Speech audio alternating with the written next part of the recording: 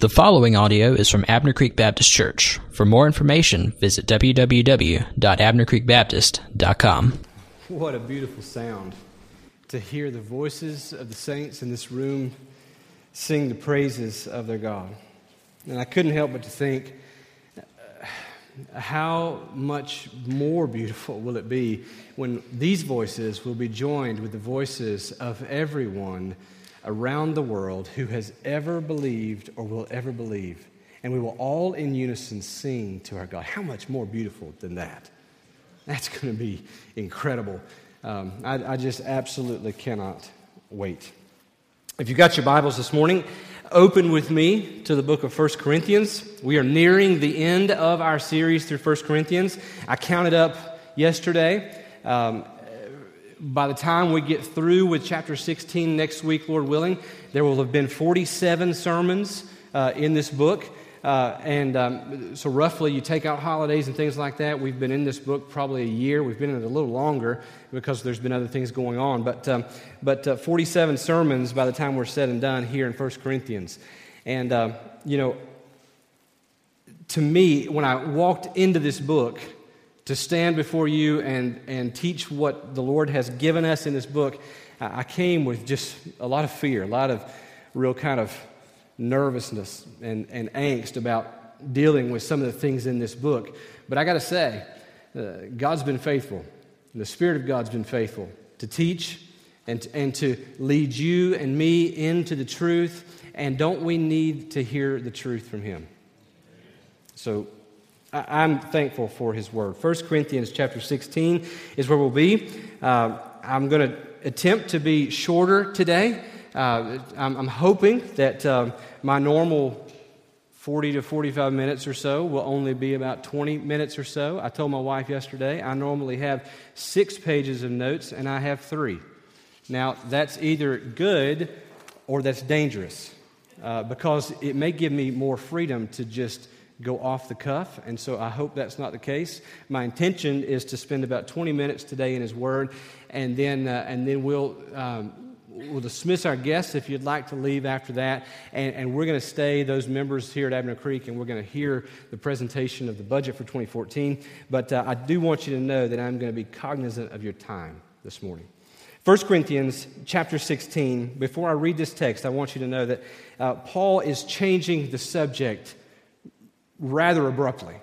We just spent 6 sermons in chapter 15 laying out the resurrection of Christ, the resurrection of all believers, and the hope that we have in that, the heartache and the lostness that we would have if there is no resurrection. And all of a sudden now he's going to go from that to collecting an offering. And so, in the providence of God leading us to this day, and that we're late presenting our budget, God has brought us to this text for this day, and that's just how God works. But I want you to know that Paul doesn't just switch gears in a disconnected way. He's replying to a question that they apparently had raised in their letter that they wrote to him about this very collection. He has saved it to the end, and now he's going to answer their question. We don't know exactly what they asked, but it had to have been something along the lines of, what's our part in this, and how are we supposed to go about it, and how is it going to get to Jerusalem? But even though it feels like Paul switches gears abruptly, these things are not unrelated. The reality is, if we truly believe all of what we have just covered in chapter 15, if we truly believe that there will come a day when He will return and we will be raised and our bodies will be forever united with our spirits to live in His presence forever, if we really believe that, then it really should show up in how we live here and now. It should make a difference in the everyday, mundane things of this life. That's what I tried to end on last week when I told you that there is nothing in vain if it's done to the glory of God. So let's look at this passage, and don't just disconnect this, don't tune me out, thinking that, there's just another preacher talking about an offering. This is not me creating something for you. This is the Word of God. So let's hear it and ask Him to show us and lead us into the truth. Verse 1, 1 Corinthians chapter 16. Now concerning the collection for the saints, As I directed the churches of Galatia, so you also are to do. On the first day of every week, each of you is to put something aside and store it up, as he may prosper, so that there will be no collecting when I come. And when I arrive, I will send those whom you accredit by letter to carry your gift to Jerusalem. If it seems advisable that I should go also, they will accompany me. I will visit you after passing through Macedonia, for I intend to pass through Macedonia, and perhaps I will stay with you, or even spend the winter, so that you may help me on my journey wherever I go. For I do not want to see you now just in passing. I hope to spend some time with you, if the Lord permits. But I will stay in Ephesus until Pentecost. For a wide door for effective work is opened to me, and there are many adversaries. When Timothy comes, see that you put him at ease among you, for he is doing the work of the Lord as I am. So let no one despise him. Help him on his way in peace, that he may return to me, for I am expecting him with the brothers. Now concerning our brother Apollos, I strongly urged him to visit you with the other brothers, but it was not at all his will to come now. He will come when he has opportunity. This is our text for this morning, and I want to give you this sermon under the title of Collecting Offerings. Collecting Offerings. We come to this, and there is tension in the room about collecting offerings, but we should not stray away from it, because in collecting offerings, we collect more than money. That's my first point. In collecting an offering, we collect more than money.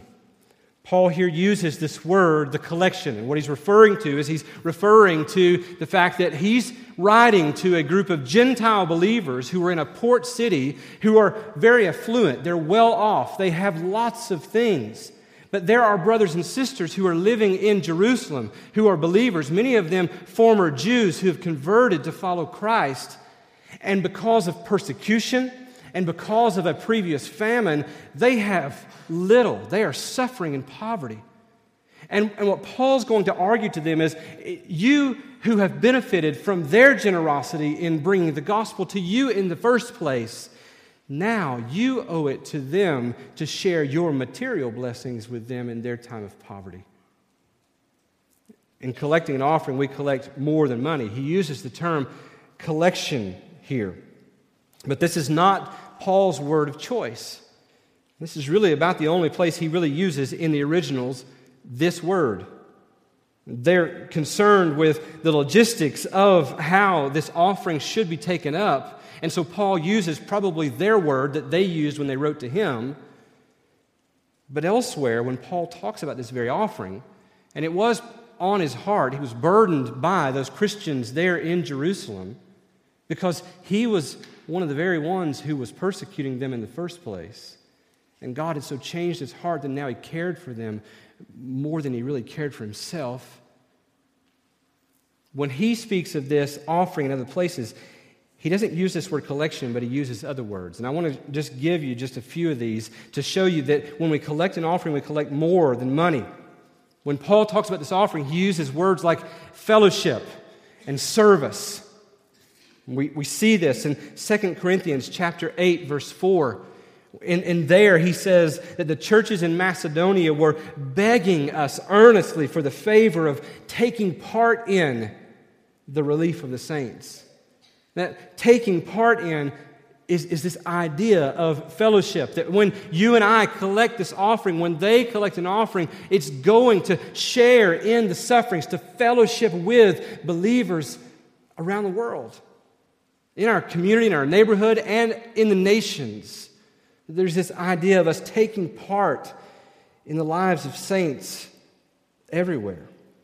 In Romans 15, he uses the same language when he says, "For Macedonia and Achaia have been pleased to make some contribution for the poor among the saints at Jerusalem, for they were pleased to do it.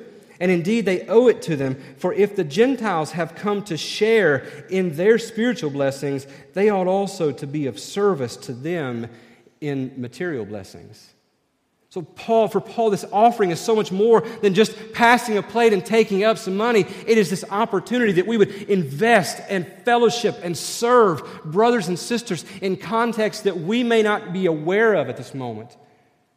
When Travis comes and presents this budget in just a little bit, part of that budget is going to go out of this place. We will never touch it. It will never be for us. It will go to support missionaries who are serving in various places all around the globe.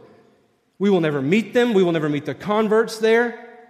But we have this fellowship in what they do when we give. One of Paul's main concerns was to display the unity that the gospel brings. Now, don't miss the fact that these are former Jews converted to Christianity and Gentiles converted to Christianity. If you look back through Old Testament history, how did the Jews and the Gentiles feel about one another? They hated one another, didn't they? They despised one another. The Jews looked down at the Gentiles and called them dogs. And now, because of the gospel, the ground has been leveled.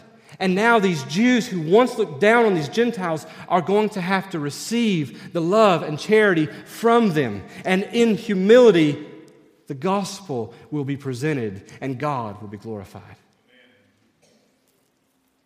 And this is what happens when we give too. We put aside our petty differences because of the bond that we have in Christ. Paul also uses language, not just fellowship and service, but he uses language that would indicate a response to grace. 2 Corinthians chapter 8 again, in verses 6 and 7 and then 9, he says, "Accordingly, we urge Titus that as he had started, so he should complete among you this act of grace." See, what was happening is the Corinthians had this great idea. They wanted to contribute to the offering in the beginning, but they weren't following through on what they said they wanted to do. And so they reached a point where they weren't listening to Paul, so eventually Titus had to be sent twice to see that they would carry through on this. And listen to what Paul says. "But as you excel in everything, in faith, in speech, in knowledge, in all earnestness, and in our love for you, see that you excel in this act of grace also. For you know the grace of our Lord Jesus Christ, that though he was rich, yet for your sake he became poor, so that you, by his poverty, might become rich." What Paul's trying to get them to see is that the reason we give and what we do when we give is we have an opportunity to respond to what we've received in Christ. You come in here every week and you come out of a world that tells you you're wasting your time. It is increasingly telling us that we are foolish for following this man in history who died. They think we are lunatics. But yet you come in here every week, and when we take these plates and when we pass them among these rows, and you take money that you have earned through the week and you place it in that plate, you are saying to the world and to everyone else, no, I'm no fool. I'm simply responding to the wealth that I have received in the gospel of Christ. It's an opportunity to worship.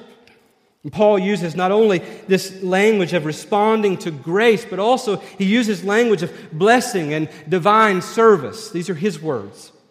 2 Corinthians 9, 11 through 12, he says, "You will be enriched in every way to be generous in every way, which through us will produce thanksgiving to God.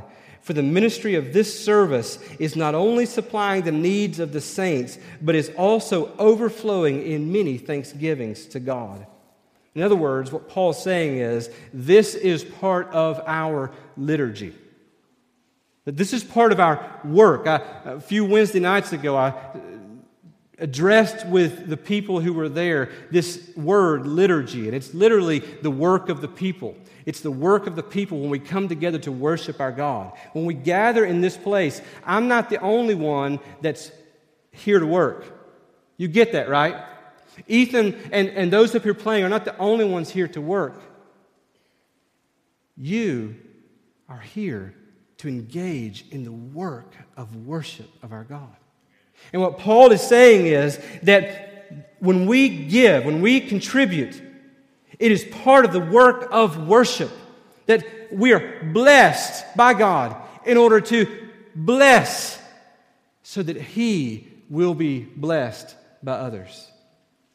It's part of how we worship. It is one of the ways that we worship when we come together. In fact, that's my second point. Collecting an offering is one of the ways we worship. Collecting an offering is one of the ways we worship. Now, this is where he gets rather practical. In verse 2, he says that it should be collected regularly. He says on the first day of every week. This is not meant to become some legalistic measuring stick. I mean, some of you in this room, you are paid bi-weekly or even monthly. He's not saying here that even if that's the case for you, that he expects you to give every week so that you have to go through and sit out and divvy this out so that you plan ahead and give every week. The point here is that you would give regularly. That it would be a regular part of your worship. That you're not just giving when you have extra or when you're emotionally moved to give, but that it's intentional, it's regular. He also says that it's to be collected corporately. That same phrase on the first day of every week was known as their way of saying, this is the day we worship. Before the resurrection of Christ, the Jewish people, even the disciples following Christ before he was raised, had gathered on the Sabbath, on Saturday. But when Jesus was raised from the dead, all that changed, and they began from that day forward, and the church ever since has met on Sunday to say, this is important. So by Paul here using this language on the first day of every week, he's not just saying give regularly, he's saying that it's to be taken up corporately. That it's not just a matter of you giving to the Red Cross or to Salvation Army or to any of these other things, and there's nothing really wrong with giving to those, but he's saying to us, first and foremost, the priority is to give through the local church. Where you gather is where you are to give. He also says not only is it to be collected corporately, but it is to be a personal act. That each of you, he says, is to put something aside and store it up. There's not one of us here that is accepted. There's not any of us here that is off the hook. Each of us, every single person in this room, young, old, everywhere in between, every single one of us have been given something by God. And we have a responsibility to steward it, regardless of how little it is or how much it is. It is a responsibility and a privilege to steward whatever we have been given to Him. Think about it. When Jesus was there watching the people in the temple putting their money in the plate, and the widow came by and she took out those 2 coins that would total up of about a penny, and she dropped those in. Jesus didn't come back by her, grab her, flip her around, and take that plate and shake it back in her face. Instead, what Jesus did is He stopped everyone and He drew attention to her and He praised her because she gave not out of what she had left over, but she gave all that she had. And for her, it was intentional. It was an act of worship. She was stewarding what she had and wanted, even the little bit that she had, to be used to bring much glory to God. The Macedonians, Paul prays, we've already read that in 2 Corinthians, that even while they were suffering hardship themselves, they begged for the opportunity to be able to contribute to this offering. It should also, he says, be Father-focused. He says, as you may prosper. On the first day of every week, each of you should set aside something and store it up and give so that as you may prosper. Now you say, well, doesn't that just mean that we should give proportionately? Well, yes and no. I think there's a deeper principle here. I think when we look at this and we know that everything we have through the lenses of the Bible, we know everything comes from God. And so when he uses the language here, as he may prosper, every time we come to whatever we have and we say, I'm going to give out of this back to God, we are saying, God, I realize that nothing I have is mine. I didn't earn it. I worked hard, yes, but everything is from you. It is yours. You can take it. You can give it. And so, God, I'm going to trust you as my Father. Jesus taught this. Jesus modeled this when Jesus was in the wilderness. When he was there for 40 days, fasting in the wilderness, and when Satan came and tempted him, Jesus was hungry. And Satan says to him, look, if you really are the Son of God, turn these stones into bread. And my goodness, what kind of father do you have that would let you stay out here and starve? And Jesus said, I'll trust my dad. I'll trust my Father. Man shall not eat bread alone, but every word that comes from the mouth of God.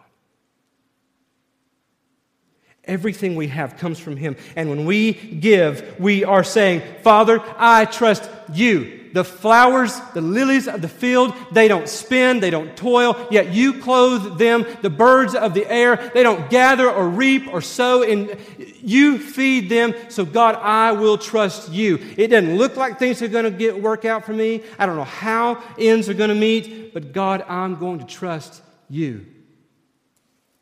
And this is the opportunity that we have. So third point is this. This is my third and final point. When we collect an offering, we are collecting so much more than money. When we collect an offering, it is one way that we worship by trusting our Father. And then third is this. Collecting an offering should be handled with great care. And we quickly run through these. Verses 3 through 12, I won't read all that again, but in 3 and 4, Paul points out that when we collect an offering as the people of God, that it should be handled. Everything should be handled above board. He says there, look, when I come, the offering's already been taken, and you're gonna send this offering with men that you have chosen, with a letter from me. I'm separating myself from the money. I don't want anybody to think that there's any kind of tampering or any funny business going on. You're going to go. Paul's separating himself from it. He says, if it seems fit, then I'll go and they'll accompany me as well. But he wants everything to be done above board. And I got to tell you, I'm so thankful. I'm not a money guy. I'm not a numbers guy. I get lost. Travis will start presenting this here in a minute, and I'll check out. I'll be thinking about other things, and some of you will be as well. Please don't do that. Fight those urges. But I'm so thankful here for men and for women that handle this above board. I'm so thankful for the ones who collect the offering, whether they know it's their week or not, Or I'm so thankful for those that count. I'm so thankful for those that record. I'm so thankful for those that then manage and send that where it needs to go. I'm so thankful for that. For over 50 years, Herman Boyder was treasurer here and did an incredible job. Now we have a team of men that are on this finance team, and they are looking at this, and everything's above board, and I'm so thankful for that, because if it was up to me, it'd be really bad. I'm just telling you, But I'm thankful for that. And Paul says not only is everything to be handled above board, but he says it should be directed toward the needs within the Christian community. Those Jews, those former Jews converted to Christianity, living in Jerusalem, living in poverty, we have a responsibility as a church, he says, to meet their needs. One of our primary concerns should be to care for needy believers here and around the world. We see this modeled in Scripture. In Acts 2, they began to come together, sold everything, gave to everyone as anyone had need. In chapter 4 and 5 of Acts, you see they're bringing those gifts to the apostles, laying them at their feet. In chapter 6, the need has grown so great that the widows are being neglected, and so they put this team of 7 men together to manage the money that's coming in so that the needs of these widows and orphans are met. This is a responsibility and a privilege that we have as a church, but not only directed toward the needs in the Christian community, but also driven by the Great Commission. Driven by the Great Commission. And I won't give you all of this. I'm over what I told you I was going to preach already, but this is what I'll say. In verses 5 down through probably around 9, Paul is there. And Paul's talking about all these places that he's going to go, and he's going to come and he's going to visit and stay with them the winter so that they can help him on his journey. They have a part in investing in sending Paul out to do Great Commission work. Then in 10 and 11, he brings up Timothy, and Timothy's going to stay. And Timothy's younger. He's not really who they want, but he's going to come also. And you have an opportunity to invest in Timothy. and then to send him out. I'm so thankful for our young people here and our college students. Someone said just the other day, I feel like we've got every student at North Greenville here at our church. It's a long way from the truth, but I said very quickly, I don't think we have every one of them, but I think we have the best. I'm so thankful for these. I'm so thankful that we get an opportunity to invest in these young men and these young women and then send them out. They're investing here as it is. Look, there are some Sundays back there, if you took the college students out of the nursery and out of Sunday school in the children's department, if you took them out, there'd be kids back there alone. I'm thankful for them. We may never see all of what God does through them, but we have an opportunity to invest in them. And it's not just in them, it's in Great Commission work. I look back there and I see Jed and Savannah sitting back there, just been appointed to Transworld Radio to serve as missionaries with Transworld Radio. We've just sent Dylan out to serve as youth pastor across town. Ben, who's normally back here on this guitar, last week was his last Sunday here. I didn't even know it was his last Sunday. But school kind of carried him away for a while. We're going to see these people for a short time, but they're Timothy's. And then in verse 12, he mentions Apollos. And Apollos was really who they wanted. They didn't want Timothy. They really didn't want Paul either, but they really wanted Apollos. But Apollos said, I'm not going in the middle of that. Because they don't want Jesus, they want me. And so I'm going to stay away from that for a while. And Apollos stayed out on the field and he continued to preach the gospel. And it shows us here, Paul didn't have a problem with Apollos. They tried to pit Apollos against Paul. Paul didn't have a problem with it. Paul knew that we were in this thing together and there was a team that was taking the gospel to the far reaches of the world. And that when you and I give, we have an opportunity to invest in that. I'll end it there. I had a few other things I was going to say, but I'm going to end it there for the sake of time. I would just tell you this, that you're going to hear Travis come in just a minute, and he's going to present to you the budget for 2014. This is not about numbers. This is not about us meeting budget or not meeting budget. It's not about us meeting expenses or not meeting expenses. In one way, yes, it is. We live in a real world. But the reality is, deep down behind all of that is this is a heart issue.